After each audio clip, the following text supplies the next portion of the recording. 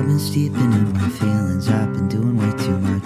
I've been running around in circles trying to get back in touch with who I was before someone first tried to tell me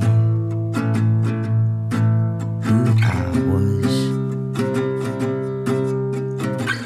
So I'm a god and I'm a fraud, I guess I'm somewhere in between. My cruelest thoughts about myself, a perfect recipe. My brain's a stew of shitty things, and oh, the kitchen's always such a mess. I am such a mess. I'm gonna fail, so I'll just flail another test I couldn't pass. Treading water in the deep end, but it's all over my head. I'm drowning here and feeling soup, but I am doing my best. I'm doing my best. Again.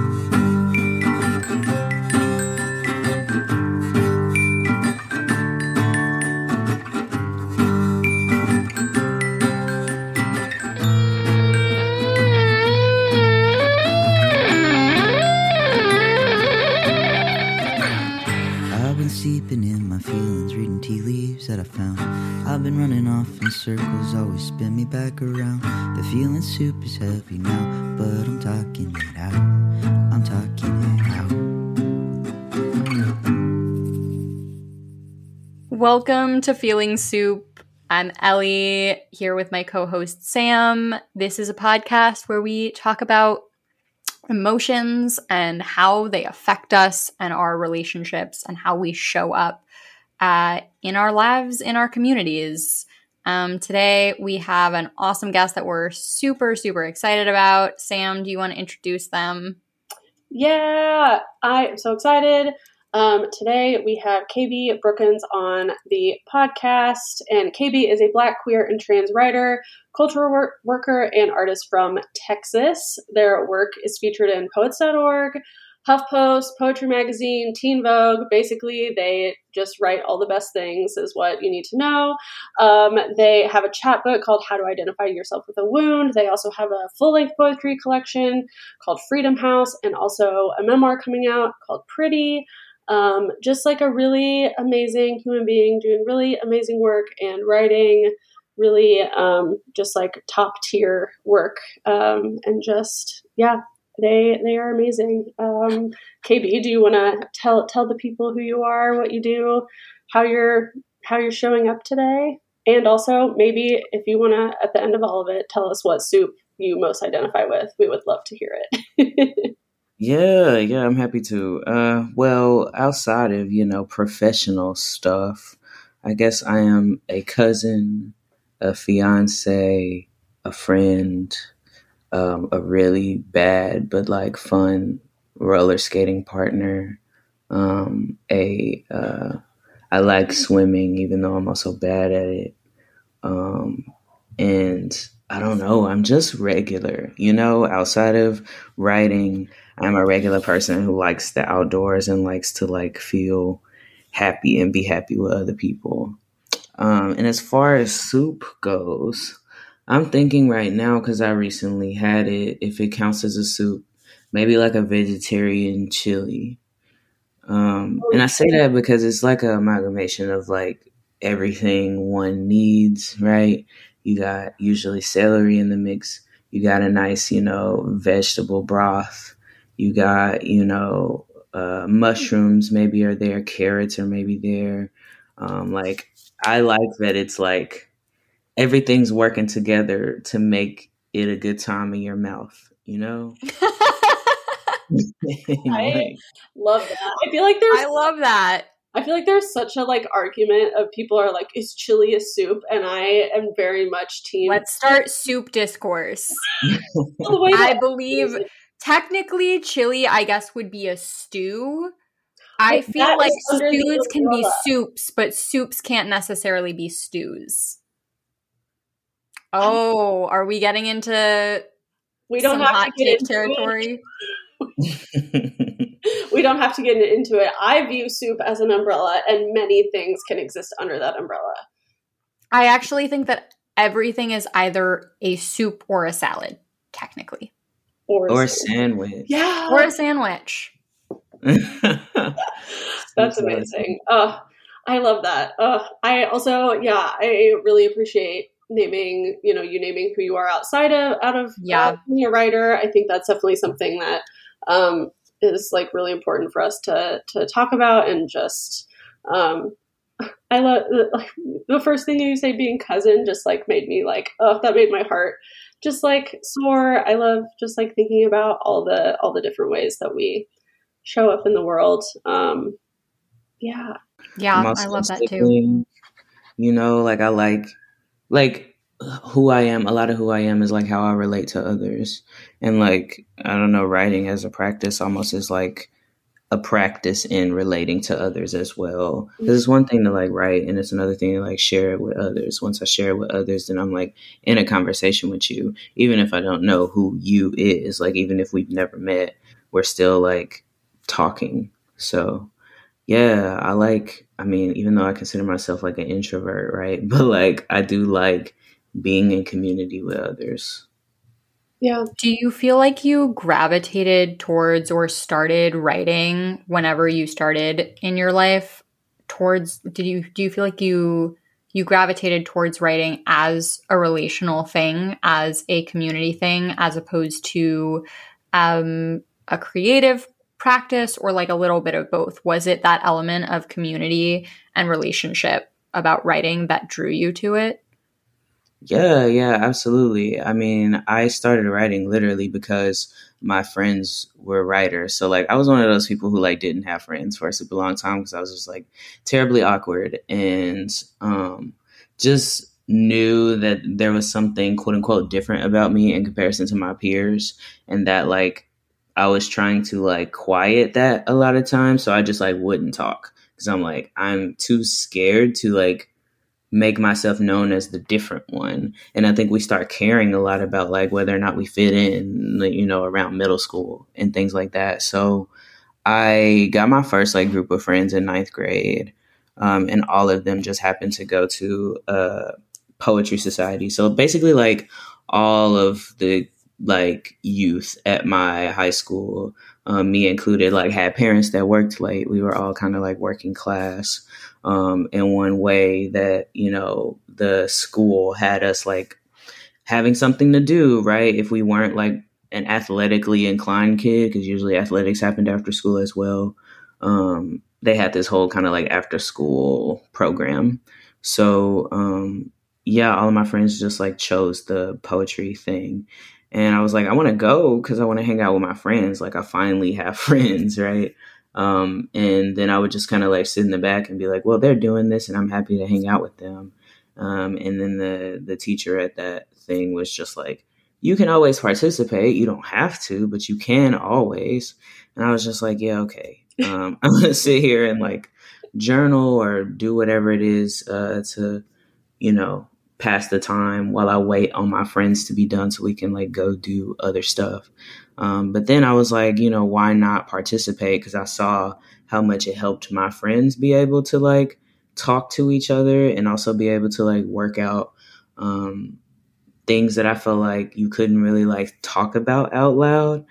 It gave them that avenue to talk about like queerness, transness, romance, and everything feels so intense also when you're like in high school and like in relationships or situationships. So it gave them also the opportunity to do that and like to fill in the gaps of like I don't know, marginalized kids, and like giving us an avenue to talk to each other. So then I was like, well, I definitely already journaled before I like wrote poetry, because I found journaling to be a useful exercise for like the internal dialogue I had that I didn't feel like I could say out loud. So then I was like, oh, this feels like similar to something that I already do. And then I tried it and I loved it because me and my friends could just like read poems to each other, and our teacher could give us, these kind of like craft elements of like what poetry is. And it made it really fun. And I don't know that I think that I came across poetry exactly how I needed to in order for it to appeal to me. It's just like, oh, now I get to hang out with my friends and we get to have this thing that we do together that helps us like process life. Oh, wow. That's amazing. And like, what a special way to be introduced into poetry too. Cause I think a lot of people, get introduced to it in such a like, or even just writing in general, like such an individual, like a kind of like solitude type of practice, and to enter into that community space, I think like also really shines through in the way that your work is out in the world now. Like it's very evident that it's like that's kind of how it was like created and born, and so that's really special. I'm glad. Yeah, I mean, like there was never a time where I was like writing a poem just to myself. Maybe like it kind of started as like a avenue through which to talk to people, and I hope that like even through the things that I write now, that was like what 12 years ago now when I started initially writing poetry. But I hope still today I keep really close to me that like I'm trying to validate the experiences of people who are similar to me. I'm also trying to reach out to people who are maybe not similar to me that want to get to know me and people like me more. And I think, art is just a way that we can communicate that is different than that of like regular speech, like the way that we're talking right now. And I think that because of that, art is very, it's like positioned to do something that I think regular speech can't do, which is like appeal to people's minds, appeal to people's hearts. Of course, like there are, great orators out there that can do that with regular speech. But poetry has like devices that I think allow for us to be able to talk to each other in ways that we otherwise can't, and to say those things that I feel like are almost like forbidden to say. Like I feel like very much my poet self is like braver almost than my like regular speech self, because I'm like, well, I can say something and not get like the FBI is knocking on my door in a poem versus like me tweeting, because like we just live in a time where you can just tweet like fuck Joe Biden, and then all of a sudden like somebody's knocking at your door, right? So yeah. And I was going to ask, like, do you think that being a writer and like being able to communicate some of those feelings, emotions, experiences in a poem, do you think that like in the long term has equipped you to like approach in-person like conversations like differently, or has that influenced the way that you like interact in your relationships? Yeah, I'm curious. Maybe like subconsciously. I think that sometimes, and I don't know, I mean, you're also a poet, so maybe you can tell me, but like sometimes I write something and then I'm like, I didn't even know I felt like that for real. Yes. All the time. Yeah. So like I'm a person also, when I like have conversations with people afterwards, I'll be like, I should have said that. So I still do that all the time, but I feel like my poet self is almost like a step ahead of me at times. So poetry feels like a place that you go to kind of also figure out what you're feeling and understand your feelings. I think so, like to both validate those feelings and to like unearth them, because I think we live in a culture, especially that like wants us to damper down how we feel, and so almost like normalize some things that like are abnormal.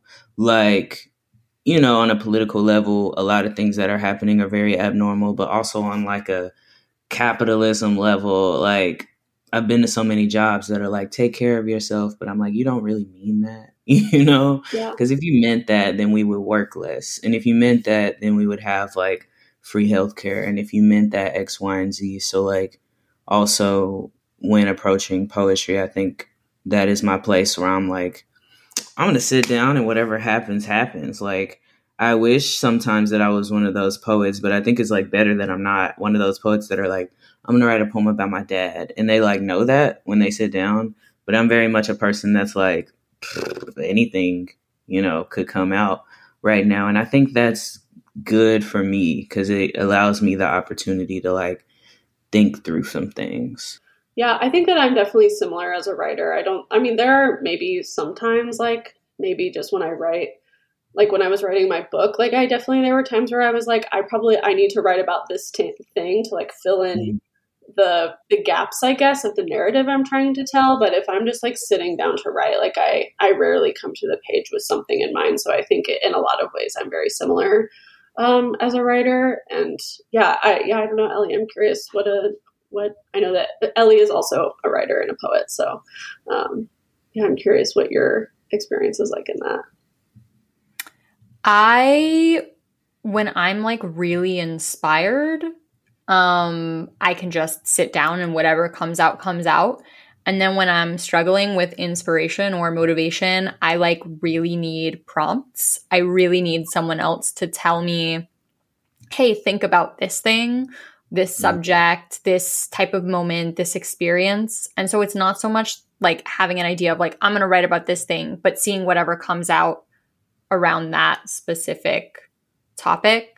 But writing and poetry especially has definitely been like the main way in my life that I've sat down and figured out what the hell I'm feeling about something. I totally agree. I totally resonate with that idea of like your poet self being like a step ahead of you, or mine feels like more like 10 steps ahead of me. My poetry almost feels like prophetic. Sometimes I'll like go back and see something that I wrote about a person or a topic or something, and it was like years ago, and I'm like, wow, I totally called out exactly how I was going to like go through that process or experience or whatever. Yeah, absolutely. And sometimes in the moments I can think like, this is like not good.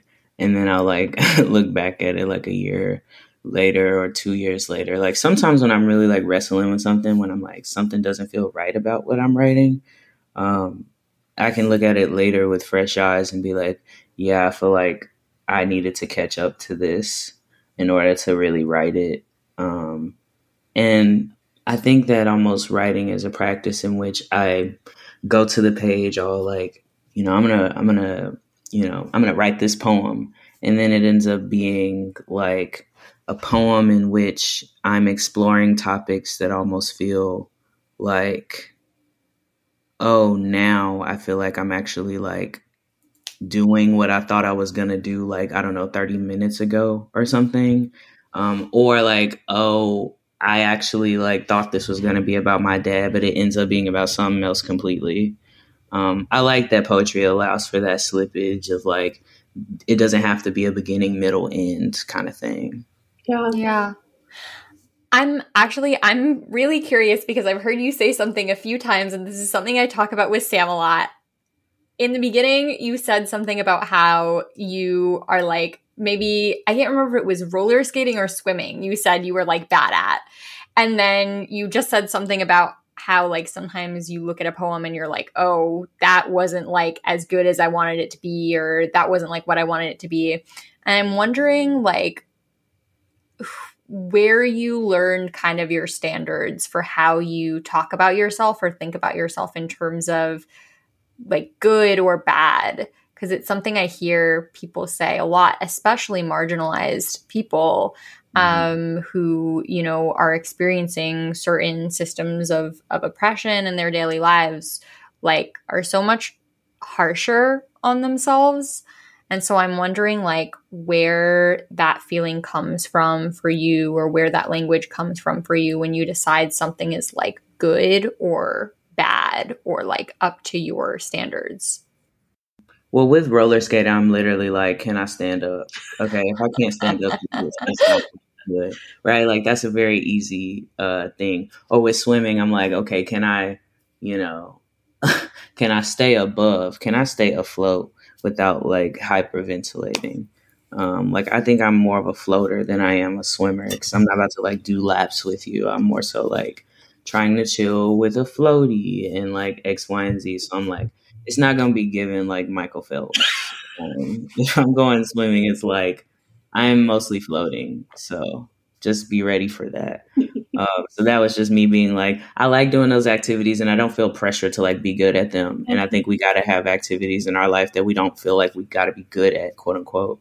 And then with poetry, I think it's more like, when I say it's like bad, I don't know. I think it's like an intuitive thing versus like a set of standards. Like I just know, like I can't always explain, but I just like know when something is not like true. Yeah. Maybe I feel like something is bad when it's not true. As in like I feel like I'm doing a thing where I'm like impressing somebody Right. versus Or like like that's not what you were trying to say, or it doesn't sound like you. yeah, where I'm like, oh, I just learned this new thing about poetry and I'm trying it out, but I'm like forcing the poem in a certain direction. Ugh, Or like yeah.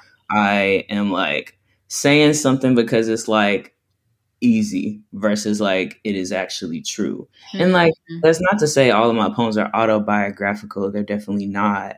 But I think that even if it's like in the world of this poem, this doesn't ring true, then I'm like, I gotta put that aside because I don't maybe know what the truth is for that poem yet. Yeah. Or like I gotta put this aside as in like maybe I need to learn a bit more about myself or about like even the form. Like I've tried so many times to write a successful like Sistina, for instance, and I'm like, I just Never be me.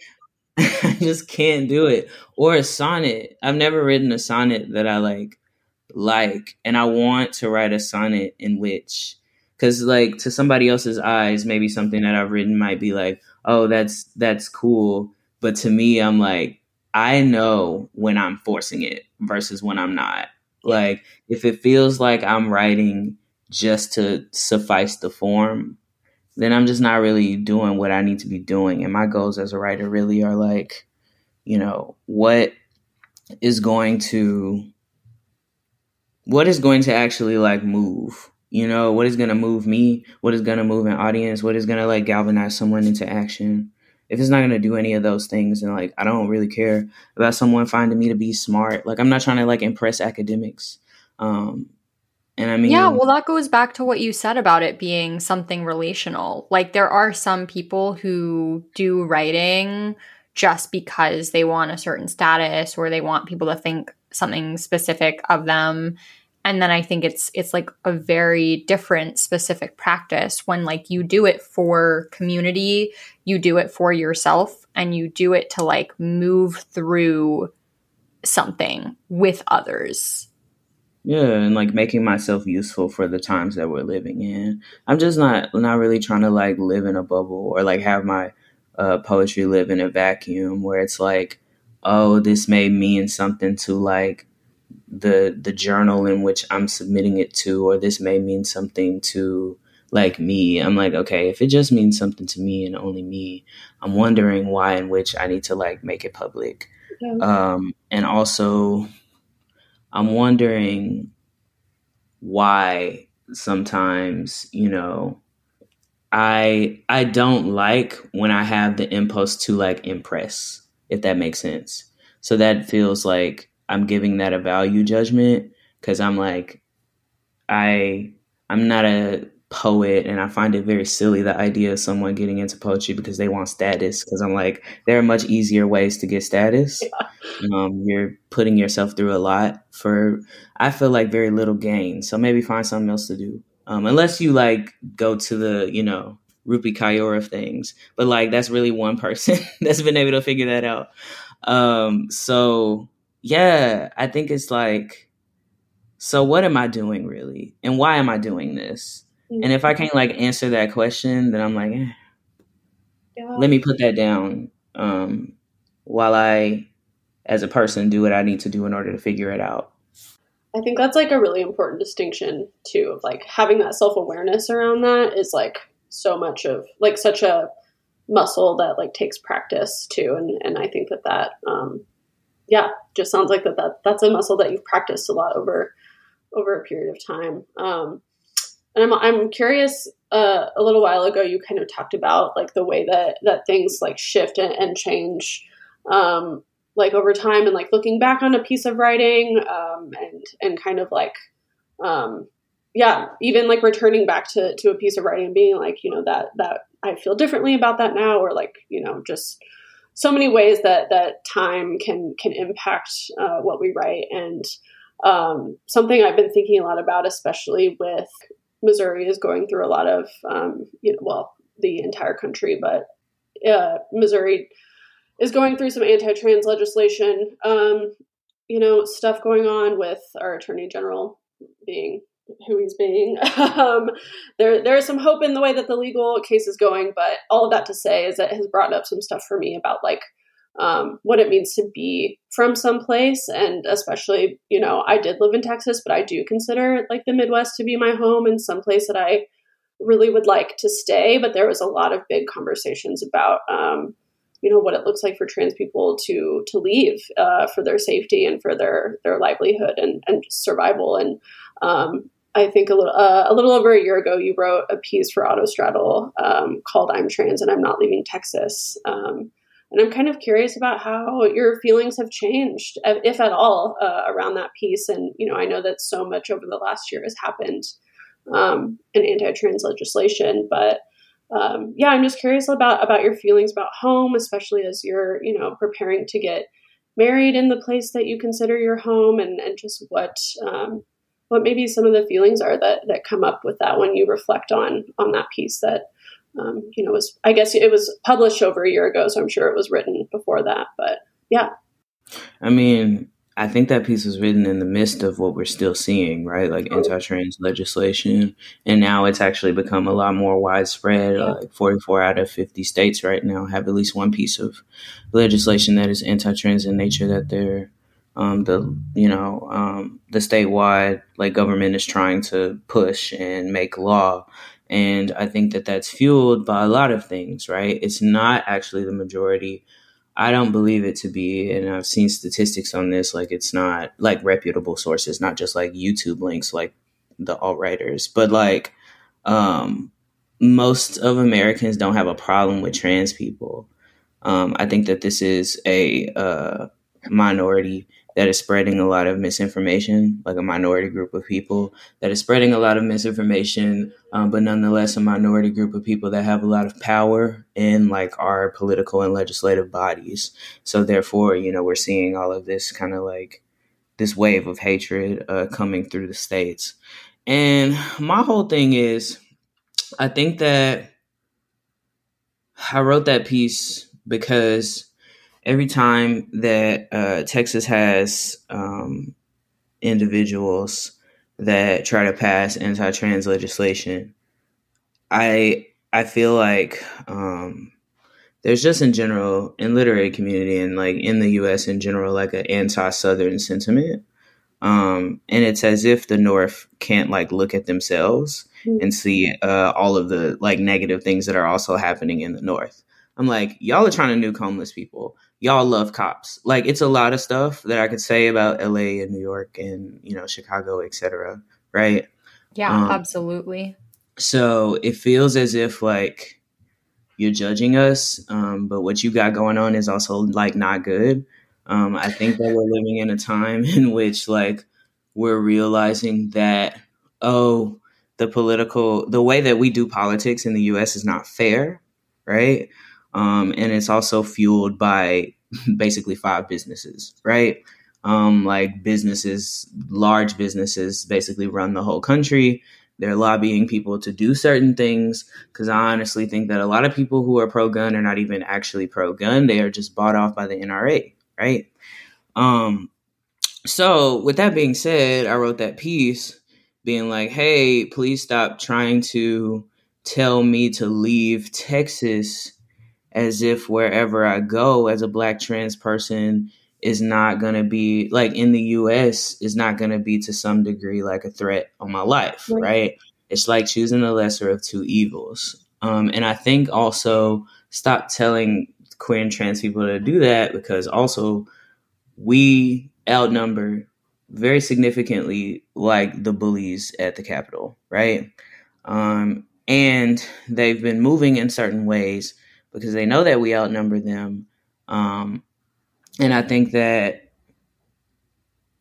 Texas is as much as my home as it is Greg Abbott's, as it is Dan Patrick's. And I have every right to stay here just as much as they do.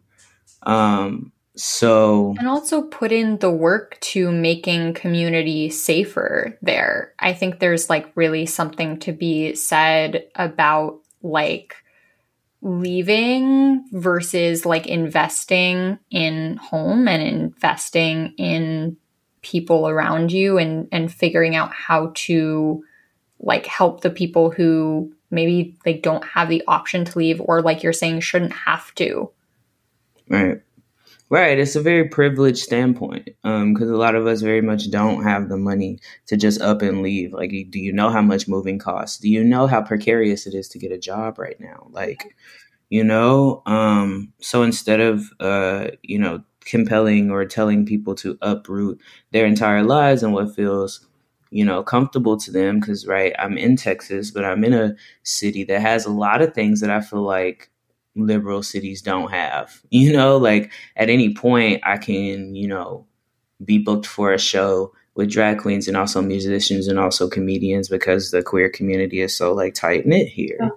And I miss that about stuff like that don't exist in a lot of liberal cities, and I like that I know, every owner of indie bookstores here. I like that I like have a level of like relatability to the people around me. And I mean, it gets hard to continue to feel that way, especially when there are moments where, we take multiple steps forward and then get pushed back. Like, last week, there was someone, at the Texas Capitol who got, attacked by, like state troopers, and state troopers have really been like just everywhere in my local city. So we just got a new mayor who is very pro cop, who is also liberal. A lot of liberal folks, mayors in like liberal cities right now are very pro cop. So it's just like, it gets hard to feel the same. But I think that I've been able to make a home in Texas, and I would like to be able to stay here, and I would like to be able to assist the people that are not as fortunate as me here.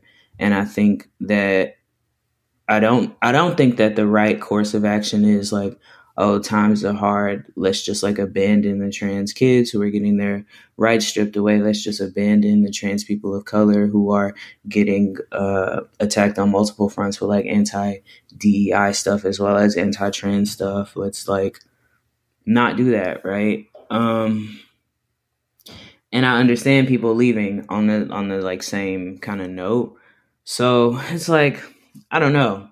Will I stay here forever? I don't know if I can answer that, but I am staying here for the time being.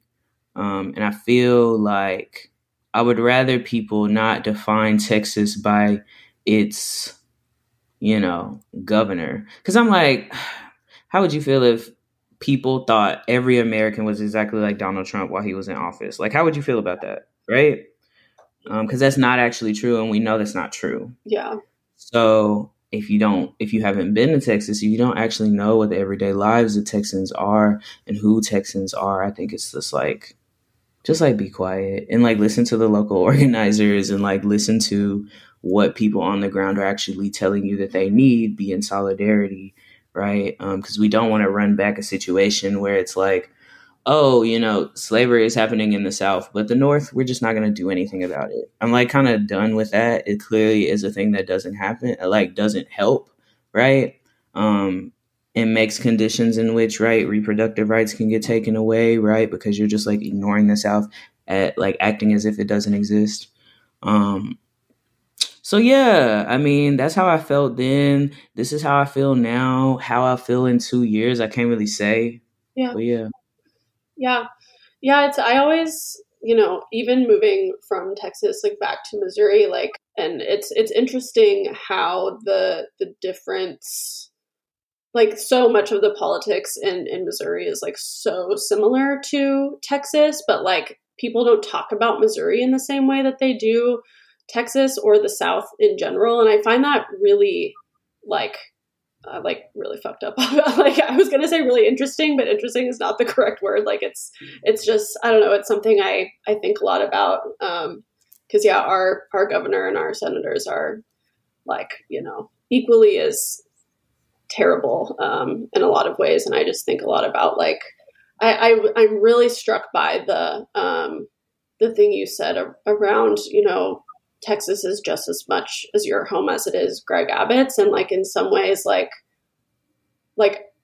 yes. And I also think that, like, to me, being a part of like creating home, so much means like creating like safety and connection for other people. And so there's something like maybe a little petty and angry inside my body that's like, I don't want someone like Greg Abbott to feel like, Texas is his home. Like, I think so much of that just comes from a sense of power on his end. But obviously there are like, other people who support him that are in the same boat. But I just think a lot about like how we define home, and like how I think about home is so much more than just like where we were born and where we come from, but like more so how we contribute to the communities that we're a part of, and like how we create, like safety with one another and like long-term sustainable like connections. And just like you were saying, KB, like how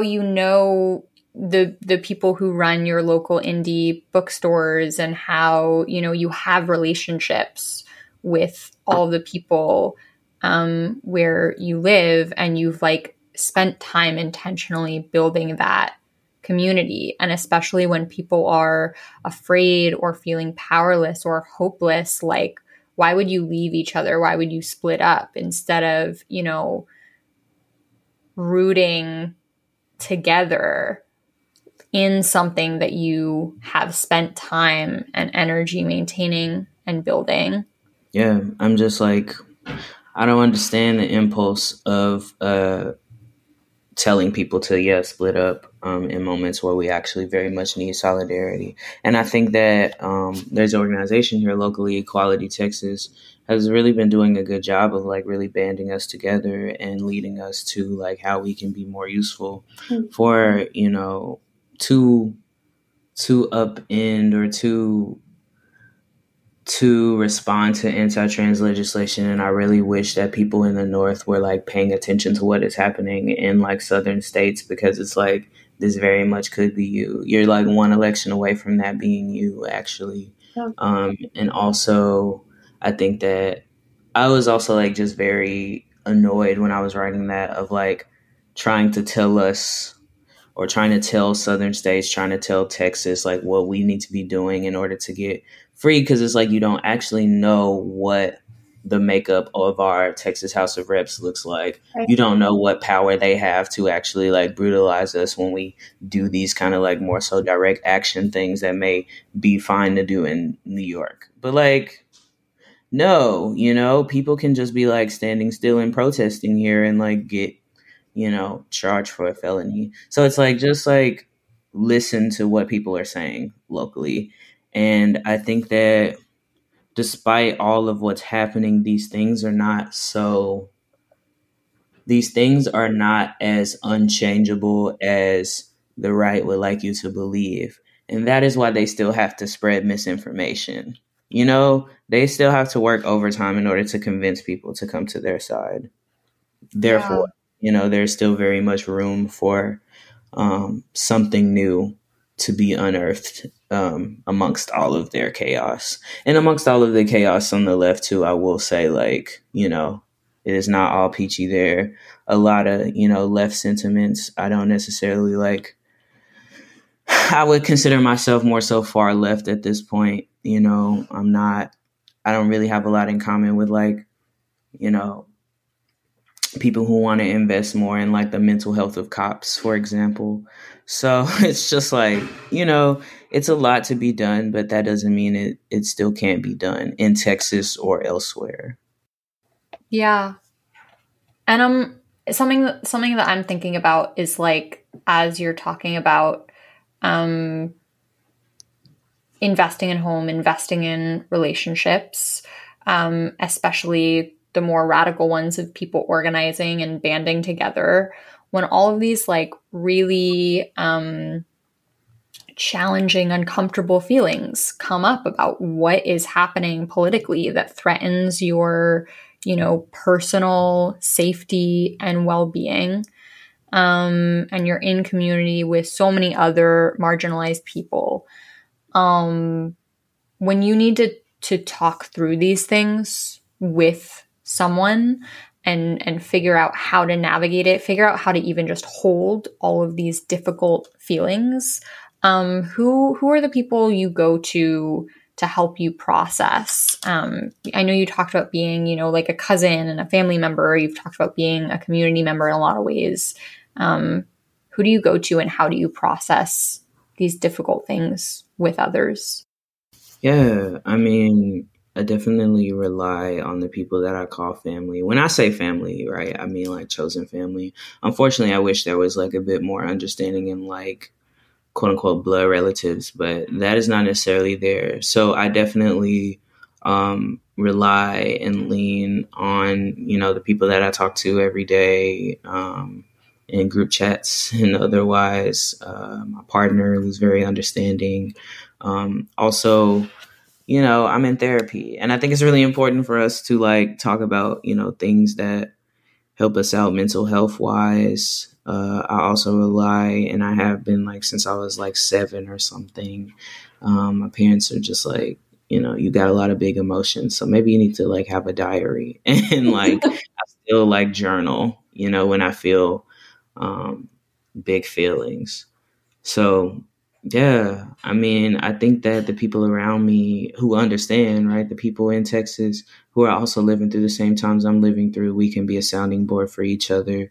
Because some days it's hitting me harder than, others. And other days, my friends are a bit more weary than I am. And we can all just like talk about it and help each other with the things that we can control, and with the things that we can't control, you know, assist others who are working to fix those things. Because there are always people.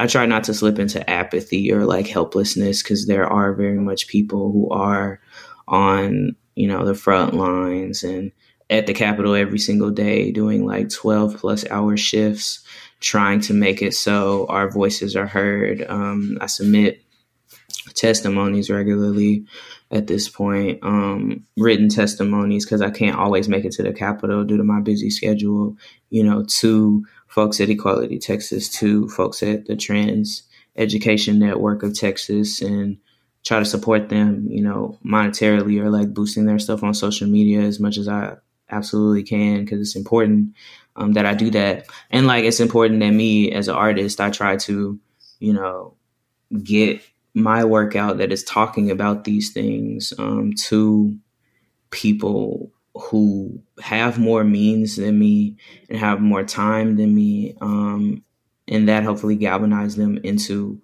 doing something. Really, I feel like I'm doing my job best as a poet when I'm like getting people to do something, whether it be, buy this book and like gift it to another trans person, or buy this book and like have their feelings validated, or, buy this book and then they like donate $50 to, Tint or whatever. I don't think I'm like doing my job really if I'm not like talking about what's happening and talking about and getting people to get, tapped into what's happening as well.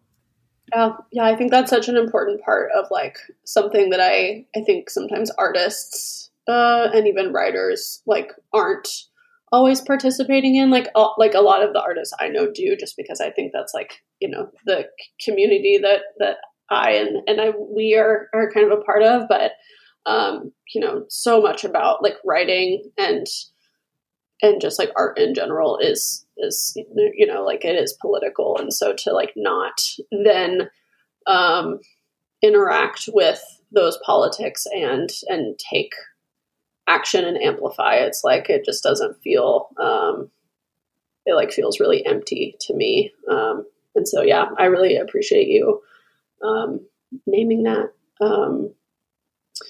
I think something that like Ellie and I have been talking a lot about is like this idea of like how our feelings manifest, and like so much about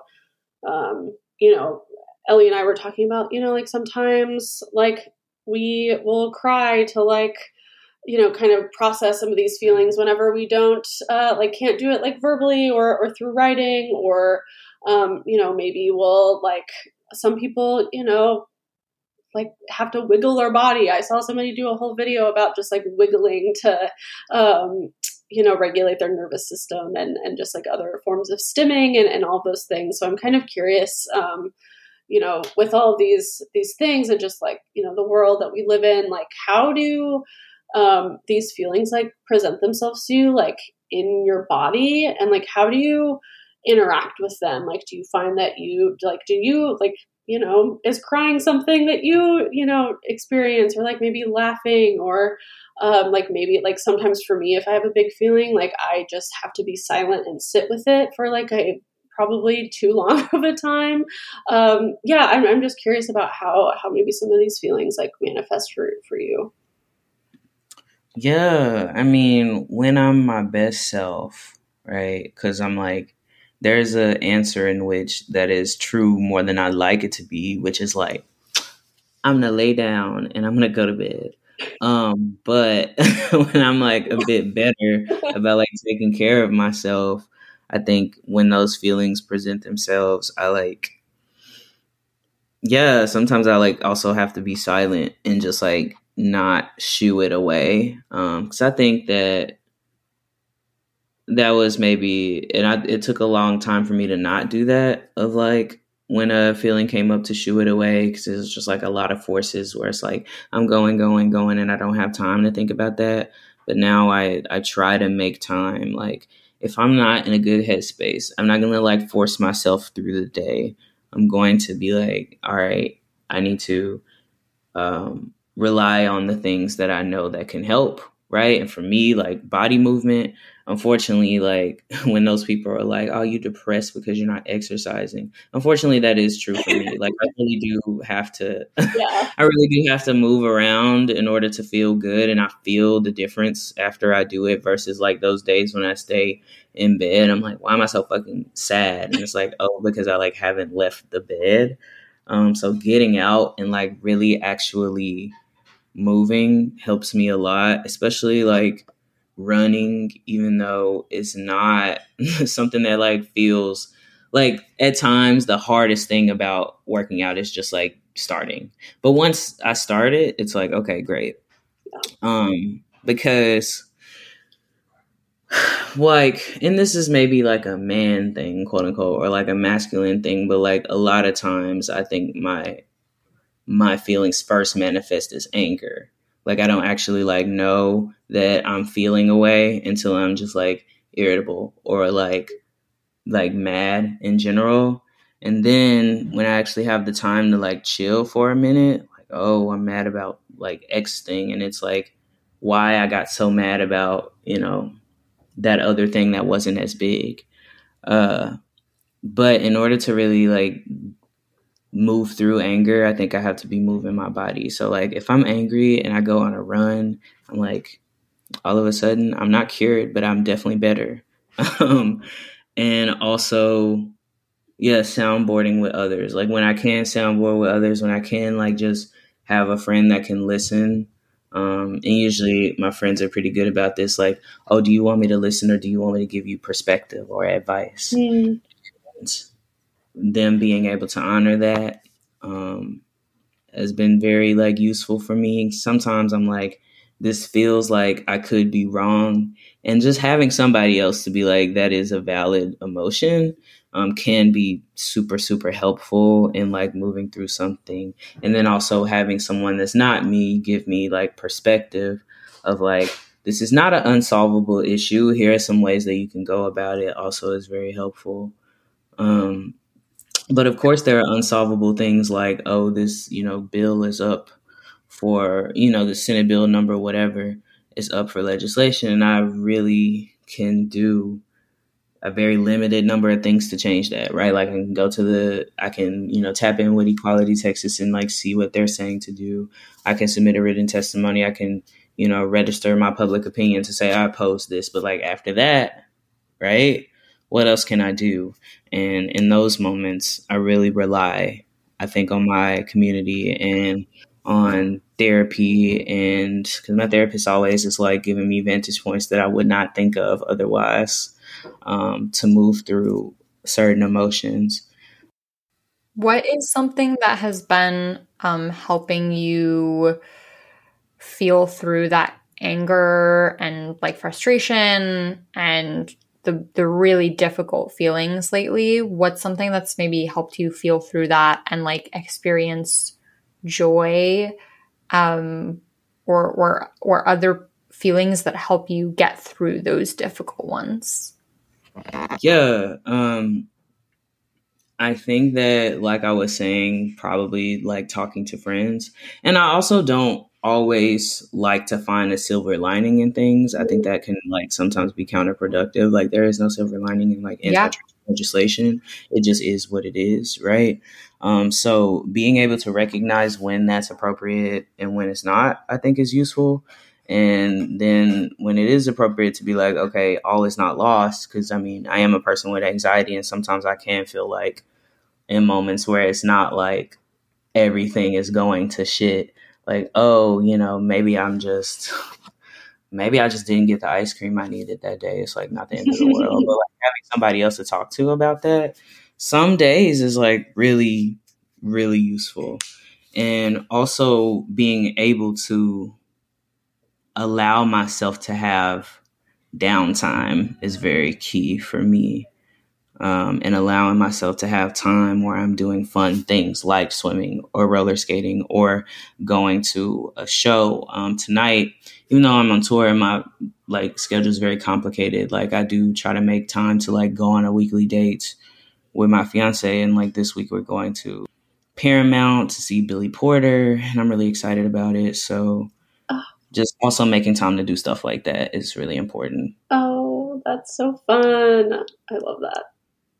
I love to date my husband, so I very much I feel like so many people, like, I don't know, one of the like biggest pieces of advice I got whenever I like got married was like make sure you still date the person you're married to, and like that's something that we like very much still try to, like, I mean, we don't even try to do it, we do it, just because like I love to go on a date and get any reason to dress up and go on a date, yes please.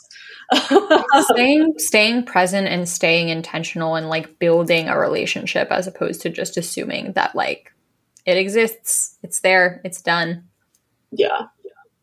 Yeah, because people start to get not interested when they think you're not interested. Like you are never going to get to a point where you like completely know everything there is to know about your partner, because people also change over time.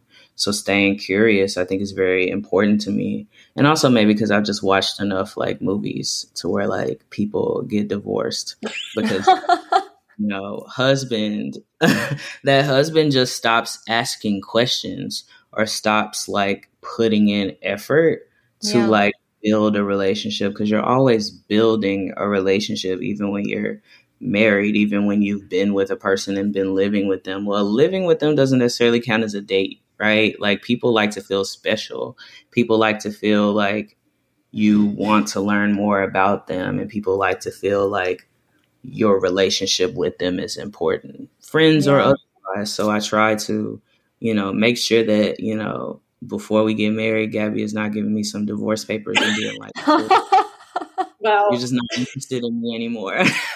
How how do you oh my god, Sam is like dying. The divorce papers before the wedding. I literally feel like that's the You've biggest been thing served. I said. I was like, oh god, yeah. That was like one of my biggest fears. I was like, oh god, what if it doesn't happen? Like, yeah, but How do you and your partner stay curious and intentional with each other, like in your relationship? Well, I think that having opportunities to learn more things about Gabby, I think, is important. Um, like we try to go on dates that are not the exact same dates every time. I mean, we definitely have our staples. Like we do like to go to the movies, and we'll do that pretty regularly. And we do like to roller skate, and we'll do that pretty regularly. But like, oh, we haven't gone. Well, I'll never go ziplining. I don't know why that came in my head. But we haven't done a day date in San Antonio or something like that. Like we try to do different things when we're put in different scenarios. I think it's an opportunity to learn something different about each other. And then also just like, I don't know, like if the opportunity ever presents itself, I'm just like, so like, how was your day? Or like, Yeah. how, if I like notice her doing something that I haven't seen her do before, it's like, I didn't know you did that. Or like, I don't know, I think I've maybe recently learned that she was like really good at something that I didn't know that she like even did, because we just hadn't, there are so many things that you just like haven't learned about someone. And it's like, oh yeah, well, I played the violin in like high school and like blah blah. I'm like, well, how else was I supposed to know that? Because we don't have a violin at home, right? Right. So just continuing to do new things and continuing to ask questions. I mean, like when I first met her, which maybe sounds really unhinged of me, but probably like within maybe 3 weeks of knowing her, I was just like, I want to make this like document of questions. I'm a Virgo, by the way, but I just like want to make this long document of questions that I want to ask her, because I never want to like run out of questions to ask. I do that with like everyone I love. It's a great thing to do. I'm not a Virgo, but that is a great thing to do. I'm obsessed with that. Oh my God.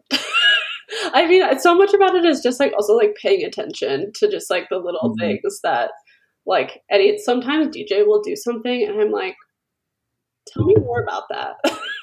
Like, please, like I want to know more what like thought process happened in your brain. And then I like end up learning that he doesn't have an inner dialogue, and then we have a whole conversation about that. And then I'm like, okay, well, you are not the person that I thought you were, but I love it even more. Like, it's just like, so there's just like so much room to like be, like, I don't know. It's like, yeah, curious and just like noticing. And yeah, it's my favorite part about being married.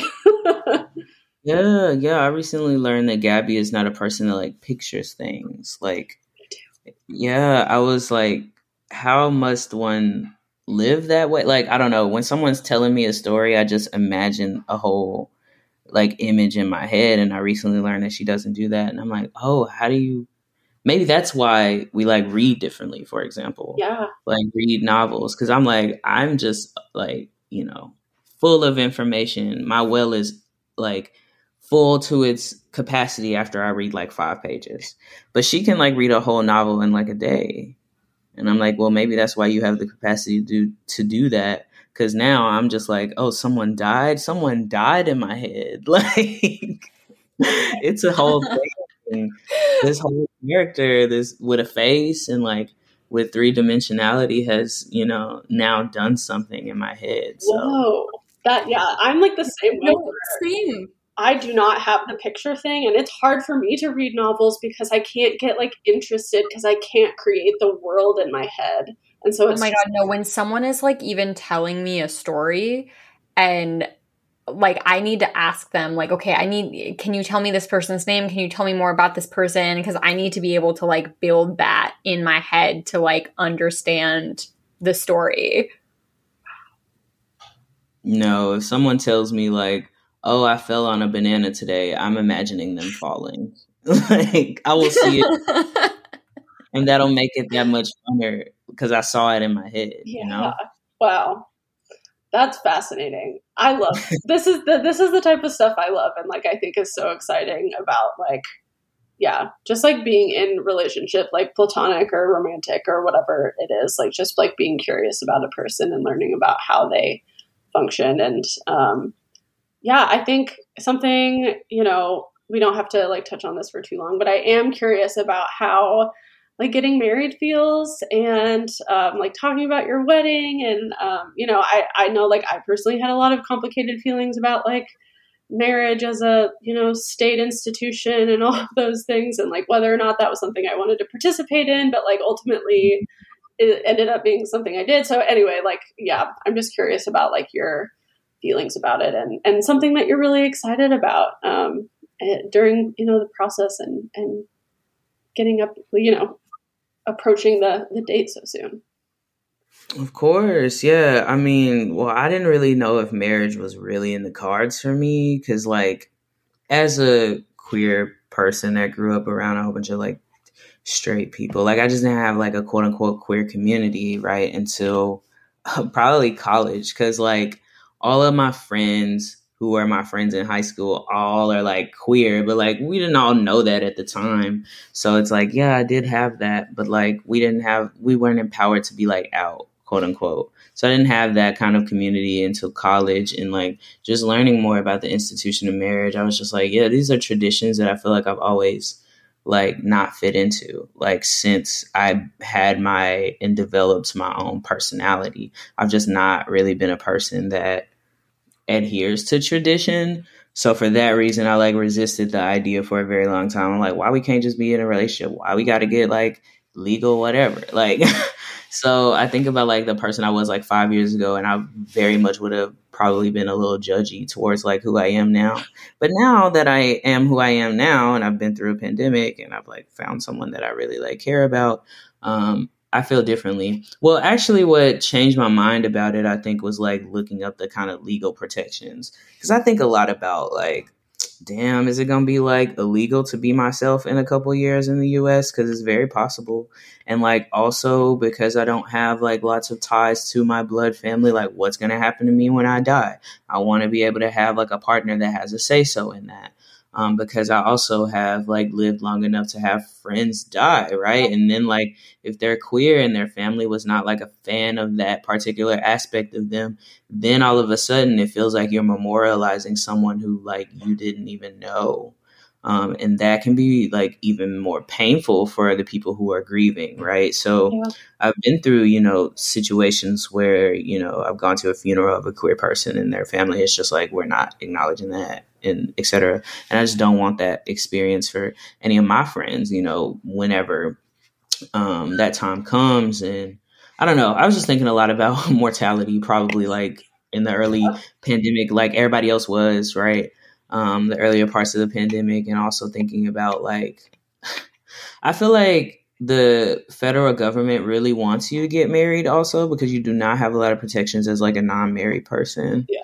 I'm not a fan of that. I feel like it's BS. And I was like, a domestic partnership really, the protections for that feel very faint in comparison to the protections that a married person would get. And then there are all these tax incentives, blah blah. So I was like, from a like legal standpoint, I think this probably just makes sense if we're like planning on being cohabitated and planning on being in a long-term relationship. And then I'm just like, I don't really need the validation of a party. Party's For really nice though. Yeah, exactly. So like, I'm like, I do like the excuse Yeah. of being able to have a party and it's like about me, Yeah. and my partner, because a lot of things in the world are not about me and my partner. So I do like that part of it. And the gifts, you know, that's nice. I Um, saw something recently where someone was like, we need, like, people need to have registries just for like any reason. And I like am very much like, literally, we just need to normalize having parties and registries for any situation ever.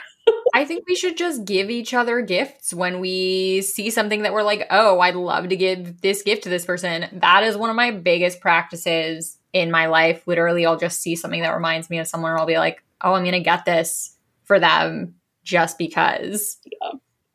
Yeah, my partner's dad does that a lot. And like, I think when I first met him and realized that he like every time he sees my partner and her sister, he like gives them a gift. And I found that to be like so weird. At first I was like, why do you do this? And it's like, oh well, that's actually kind of nice. So I think about that too. I'm like, why do I have to have a baby or get married in order for you to give me a gift?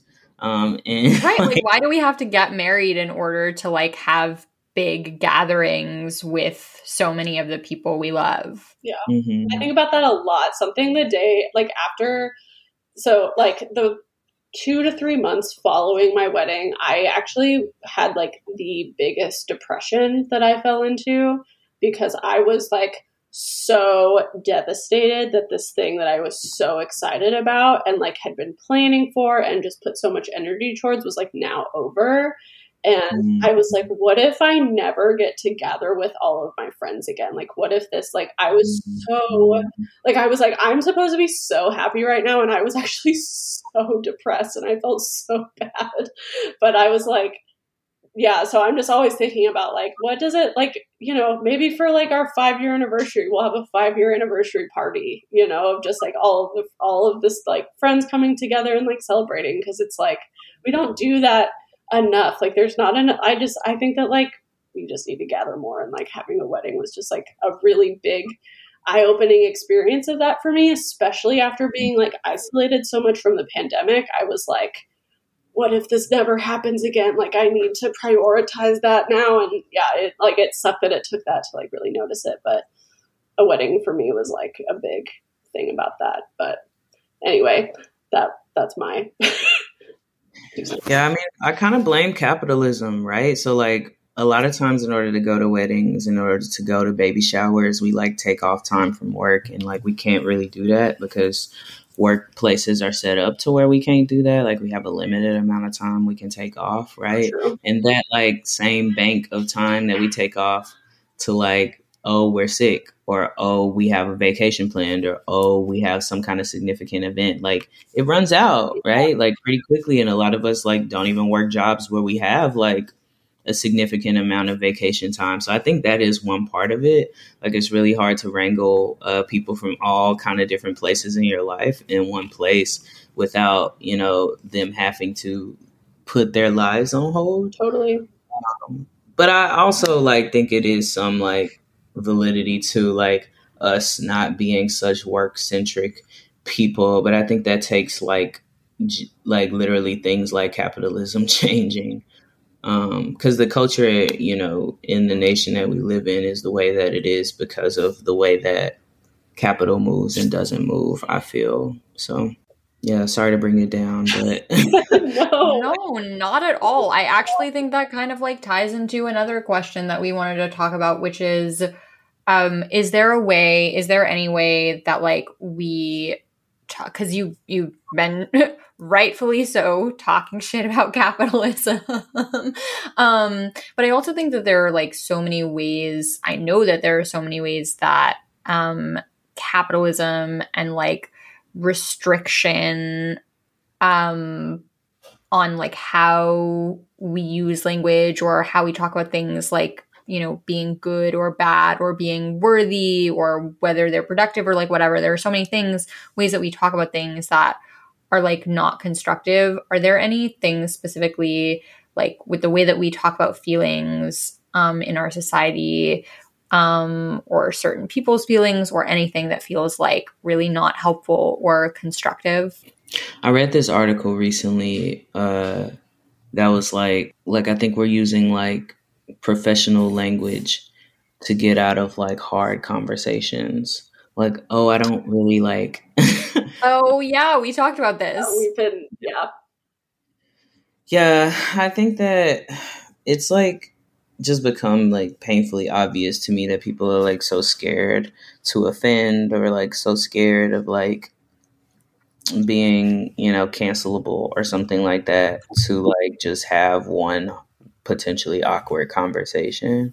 I worry about that a lot because it's like if you don't feel like you can express how you genuinely feel to anybody, that's gonna like build up and not be good for you and not be good for any of your friends because they don't actually like know how you are, and that hinders their ability to connect with you. How do you in your life approach difficult or uncomfortable conversations with people where you're like worried that it's going to cause conflict or rifts between you in situations like that? I mean, for me, I think that conflict is an opportunity to go closer to somebody so I don't run away from it. Generally, if someone does something, you're right, that hurts my feelings, I think that's an opportunity for them to like not hurt my feelings in the future. And like also if someone tells me something I did hurt their feelings, then like, yeah, that's an opportunity for me to be a better friend to them and for me to be a better person in general. I mean, like, you know, more recently, I think I like shared a meme or something that was like maybe like hurtful to one of my friends, and they like expressed that to me, and I was like, I appreciate you for being like vulnerable enough to express that, you know? And I also now know there's this whole like community of people that I could be potentially offending by posting stuff like that. So now I can be a better, you know, ally to said community. And, you know, I feel like it's very regular to do stuff like that in my life.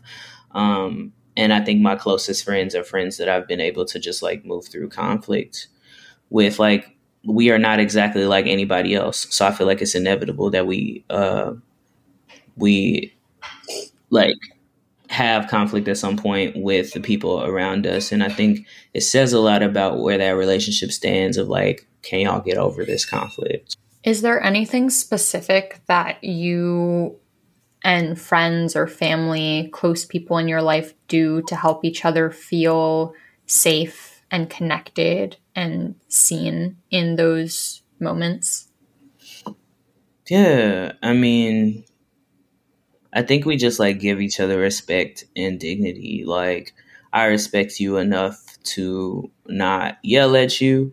I respect you enough to not, you know, make any like unfair judgments of your character or like who you are as a person in these moments. I respect you enough to like not post about it on social media before we've like figured it out.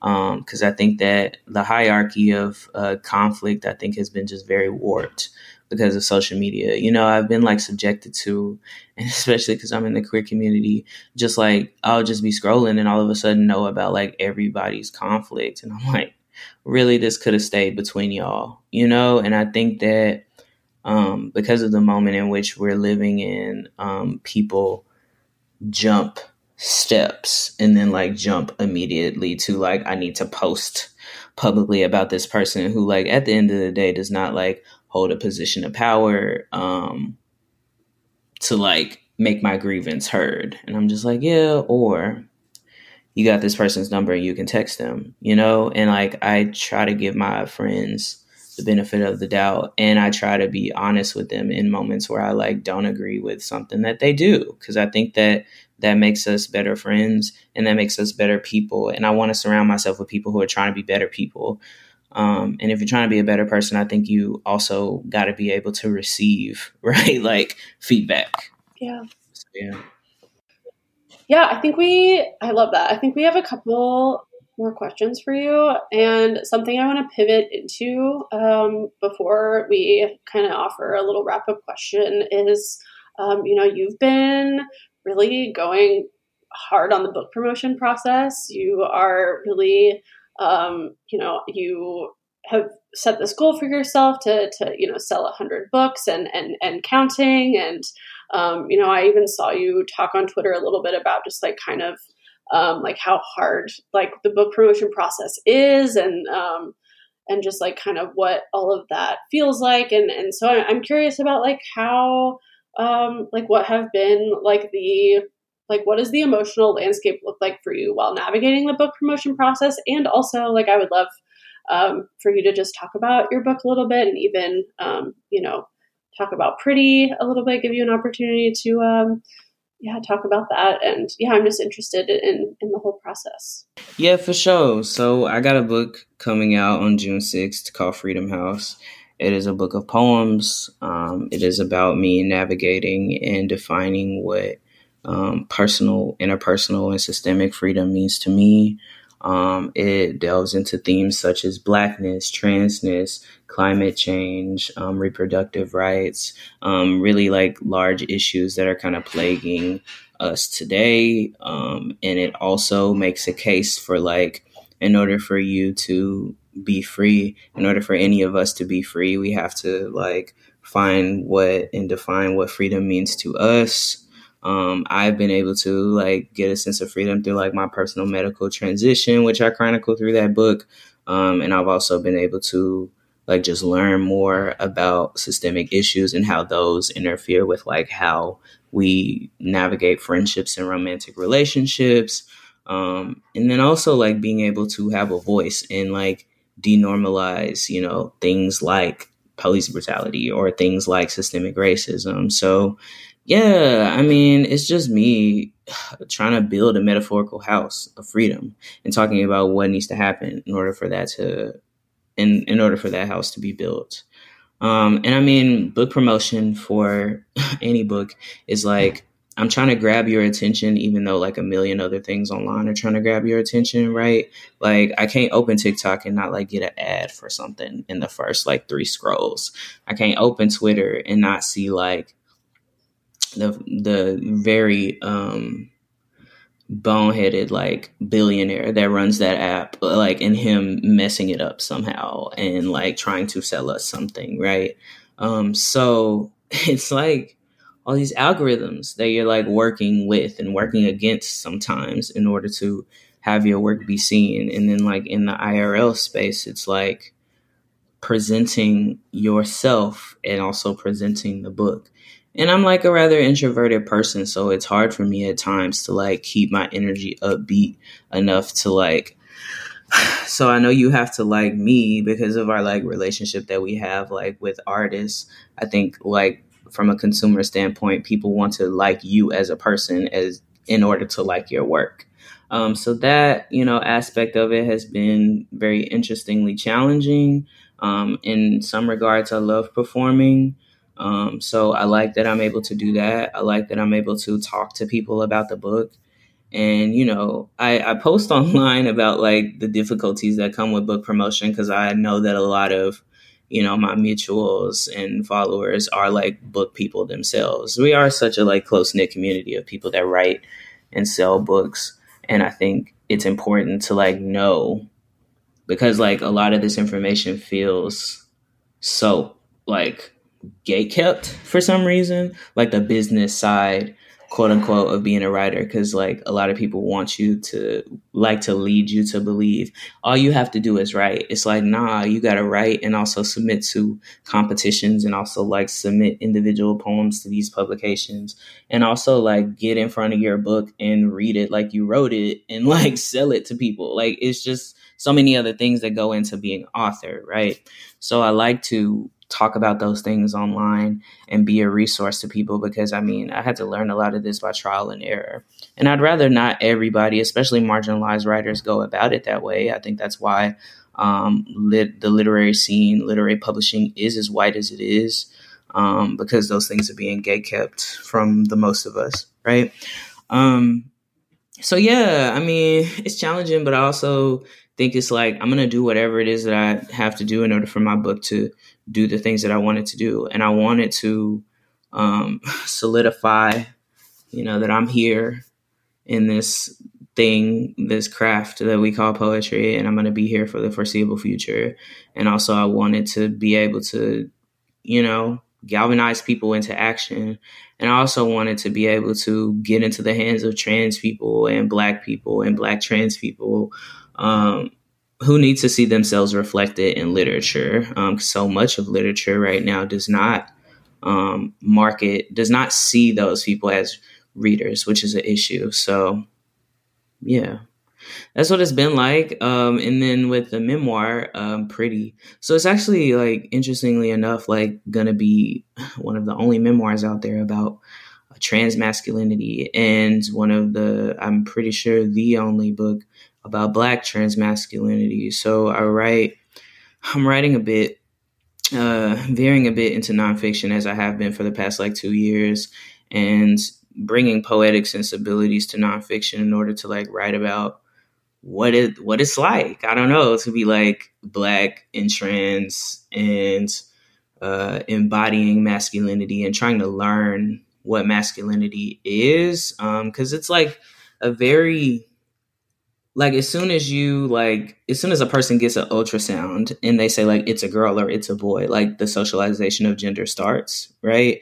Gender is so like ingrained and like embedded into like who we are as beings that it takes, you know, it can take for some people a lifetime to like unlearn some of those things. And some of those things I find are like not very helpful, like seeing masculine people and men as like these, you know, emotionless people, and also seeing everything that's not men as something to like exert power over.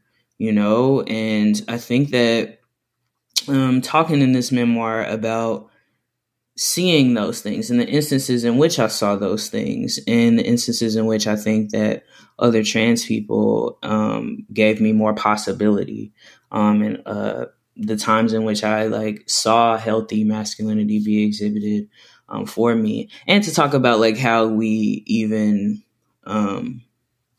reinforce those things through culture like music and like TV and like movies, and the things that even though people like to say that they don't inspire like how we act, they very much do. The kids that are watching Euphoria are now doing hard ass drugs. Like it just is happening, right? Even if we say it's not happening, people buy things based on what they see on TV. People buy things based on what they listen to. I mean, people were not, I don't think buying, Chanel bags in influx until like, very popular girls started rapping about it in songs. It just like kind of is what it is. And I want to talk about that, and I talk a bit and mesh cultural criticism a bit into this book, because it does, it has impacted me, and it does impact, I think, how men see themselves, like how men, flaunt women and flaunt money as like things to be desired, and flaunt like the fraught kind of depictions of like brotherhood and like what that means. And like we've been talking about mental health, like where the mental health, kind of conventions for, or where the spaces where Black men or Black masculine people can like truly be themselves, right? And the socialization of masculinity can be very violent, right? And like I think someone tweeted once, like, "Oh, trans guys are like if you put like teen girl trauma into like a grown man." And I find that to be very interesting because I'm like, that's kind of true, and I want to write about it, right? So yeah, that's a bit on that book. But I mean, I'm still kind of editing it and still kind of writing it, so we'll see what the finished product looks like. Yeah. Wow. You talk about your work in such an eloquent way that it is like so, it's like almost visceral, that I'm just like, I'm so excited to read this book. And like, I think it's something like, I think you're absolutely right. It's just like not a conversation that happens often. And like, Does it feel intimidating to be writing a book like that when there's so little out there in terms of memoir from that perspective? I mean, there are definitely like a litany of Black men who have written memoirs, so I at least like have that to look to, and I have like comparable things like Stone Butch Blues to look to, right? So it feels like it's like, I mean, and every new book is like I'm writing about something that's already been written about, but I'm like putting my own unique spin on it. So that's how Right, it's in conversation. yeah, it's not like a book out of nowhere. And like, I find it to be very fraught when people talk about their books as if it's like, this is the one book. I'm like, no, there are like millions, billions at this point of books out there. So there's a book that's probably similar to yours. And I like to talk about my books in like relation to books that already exist. Like, I think, for instance, like Freedom House, I think needed Don't Call Us Dead by Danae Smith in order for it to like be birthed. Like that's a book that I feel like is in its lineage.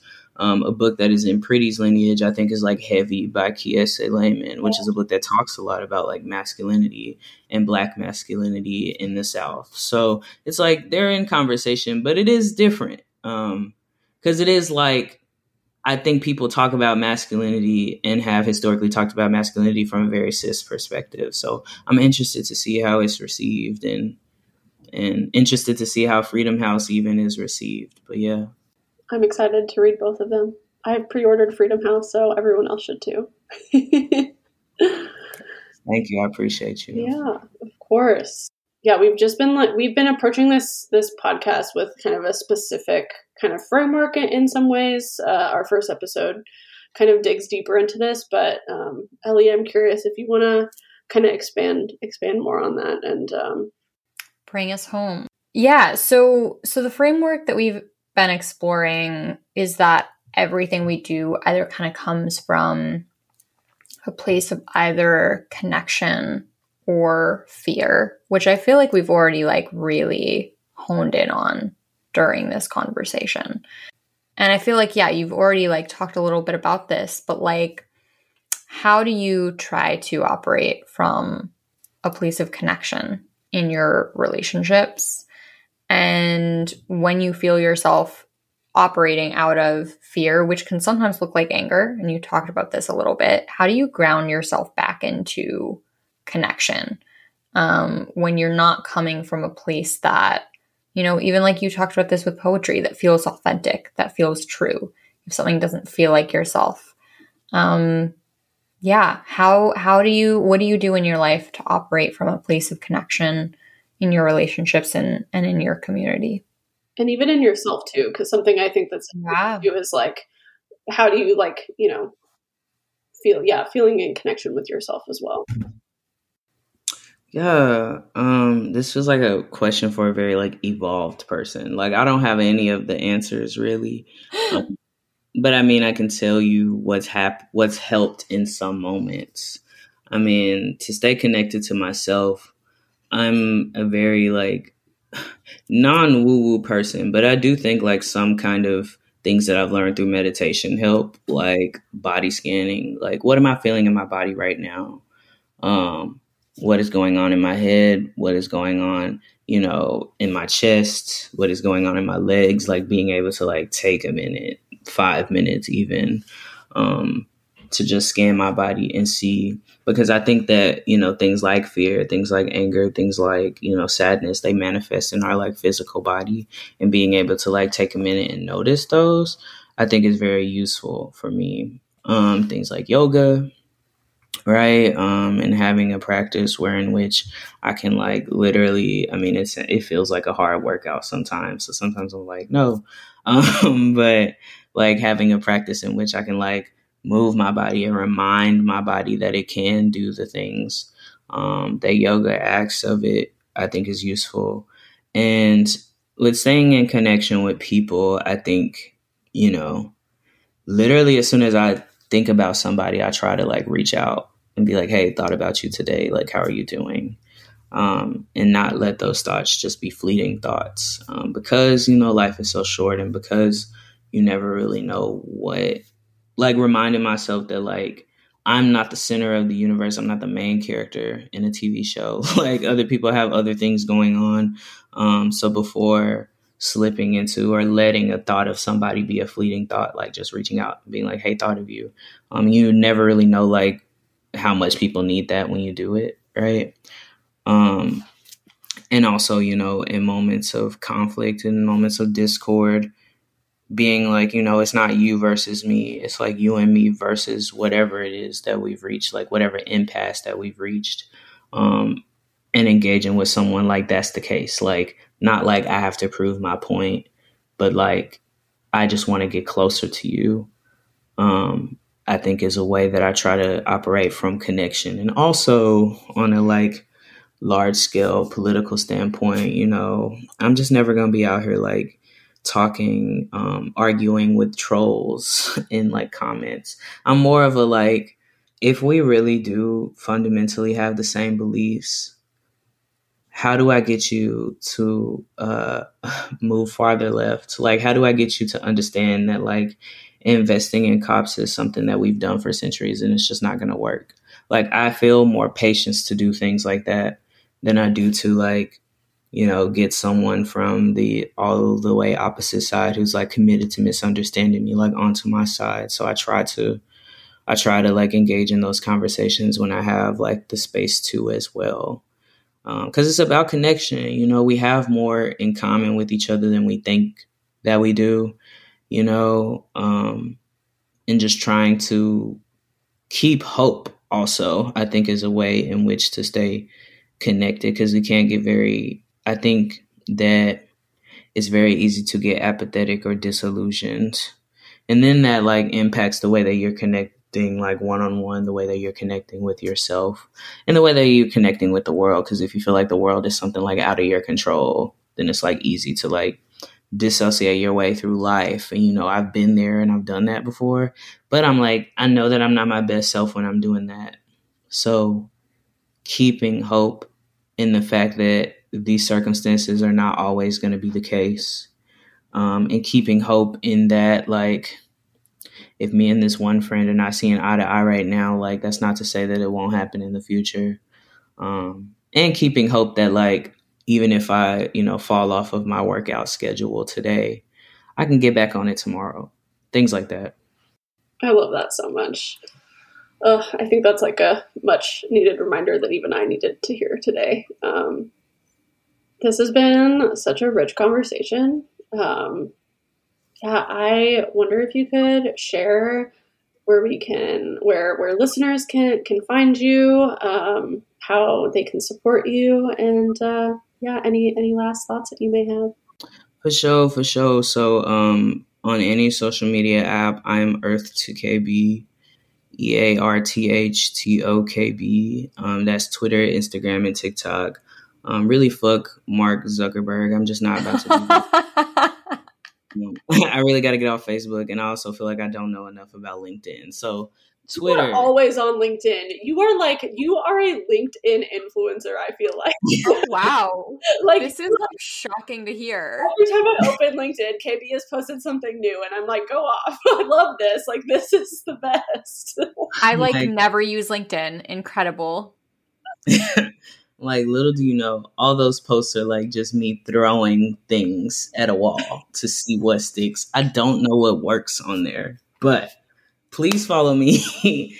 You search Earth2KB on LinkedIn. You can also get there on me, but I feel like I use it like a promo machine, so it may not be. Connect with them. We're not just creating community networks. We're creating professional networks. I'm going to add you to my professional network. And then also, like, if you're interested in Freedom House, you can order that anywhere you get books.